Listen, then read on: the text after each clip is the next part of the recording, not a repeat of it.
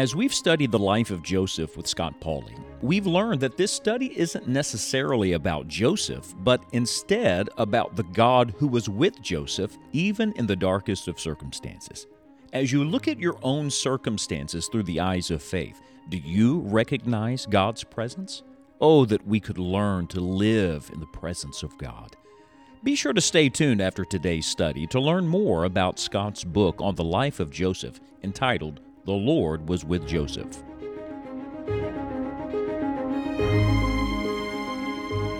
The sad reality is that we live so many days and we miss Jesus.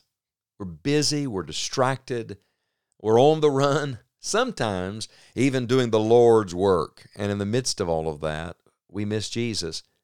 I think the same thing is true when we study the Bible. So often we read a chapter, we breeze several pages of Scripture, and in all of that, we learn facts and things and about people, and we miss Jesus. Could I just remind you that all of the written Word is to reveal to us the living Word, that all of Scripture is to help us know Jesus better, that all of life is about us coming to know the Lord Jesus Christ. Don't miss Jesus.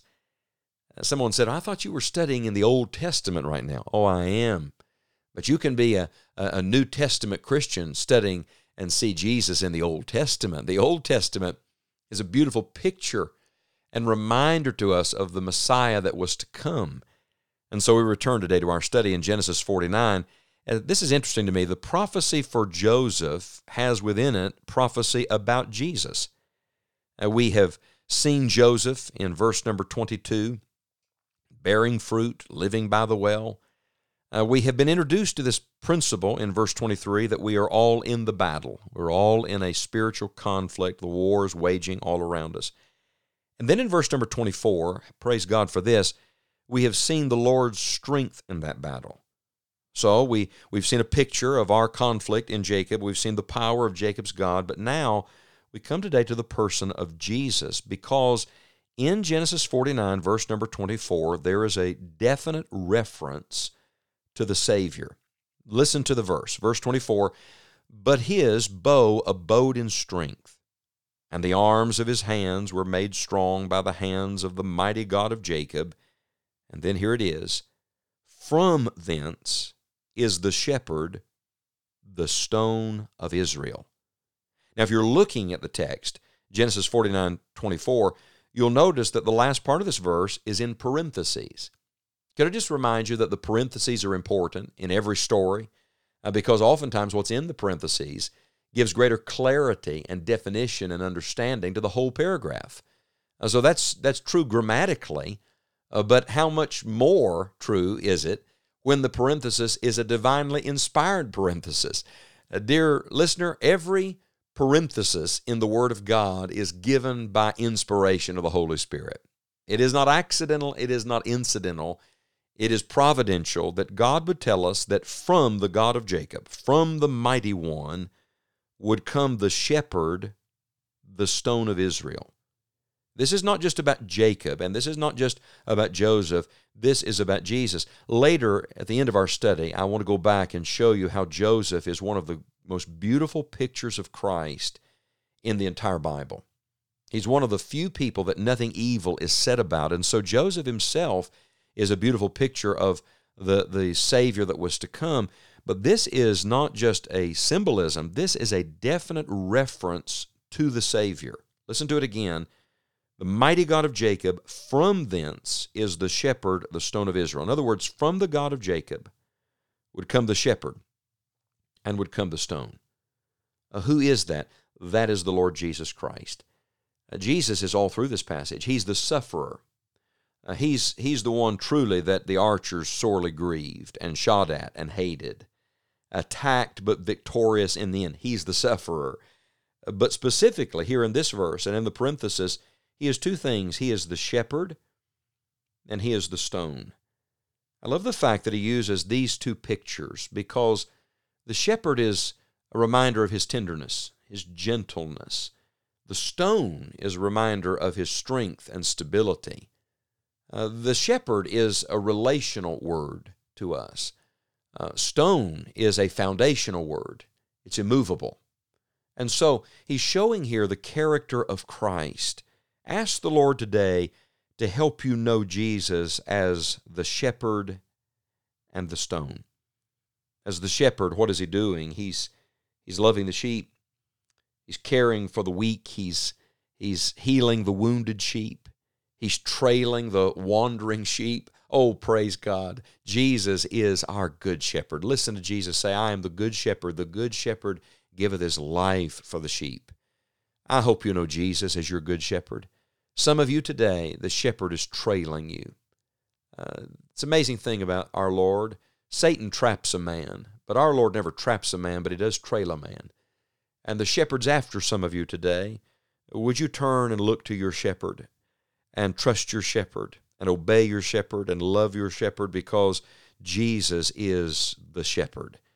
And then he's not only the shepherd, he's the stone. Now here, because this is prophetic relating to the Jewish people, he's the stone of Israel. But in fact, this picture of him as stone is found all through Scripture. For example, he is the chief cornerstone of the church. He is the foundation stone. Paul said, other foundation can no man lay than that is laid, which is Jesus Christ.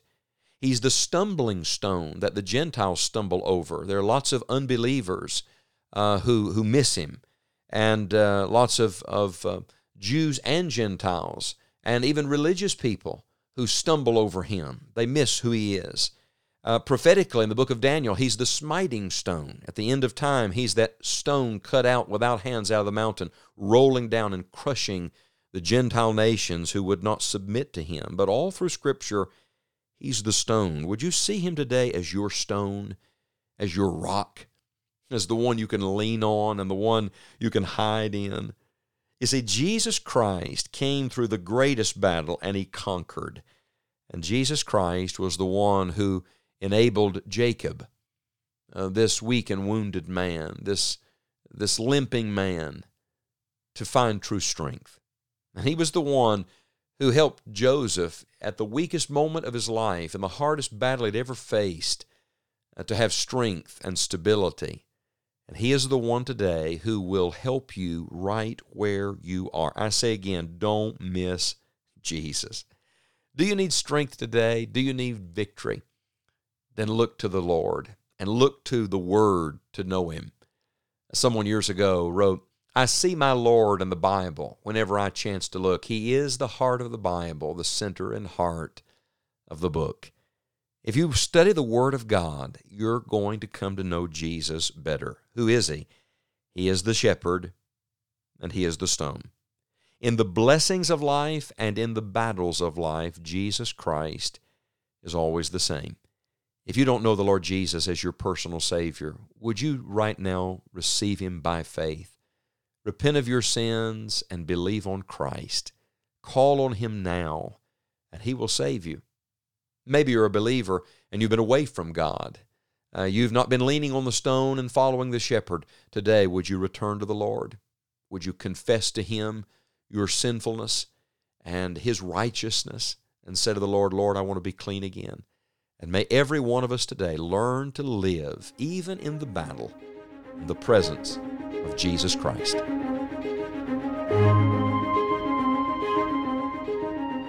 As believers, we long for the day that we see the Lord and forever will be in his presence in heaven. But friend, you and I do not have to wait until then to live in the presence of God. In Joseph's life, we are reminded that the Lord desires that we stay in his presence throughout each day and in every circumstance. This was the open secret of Joseph's life.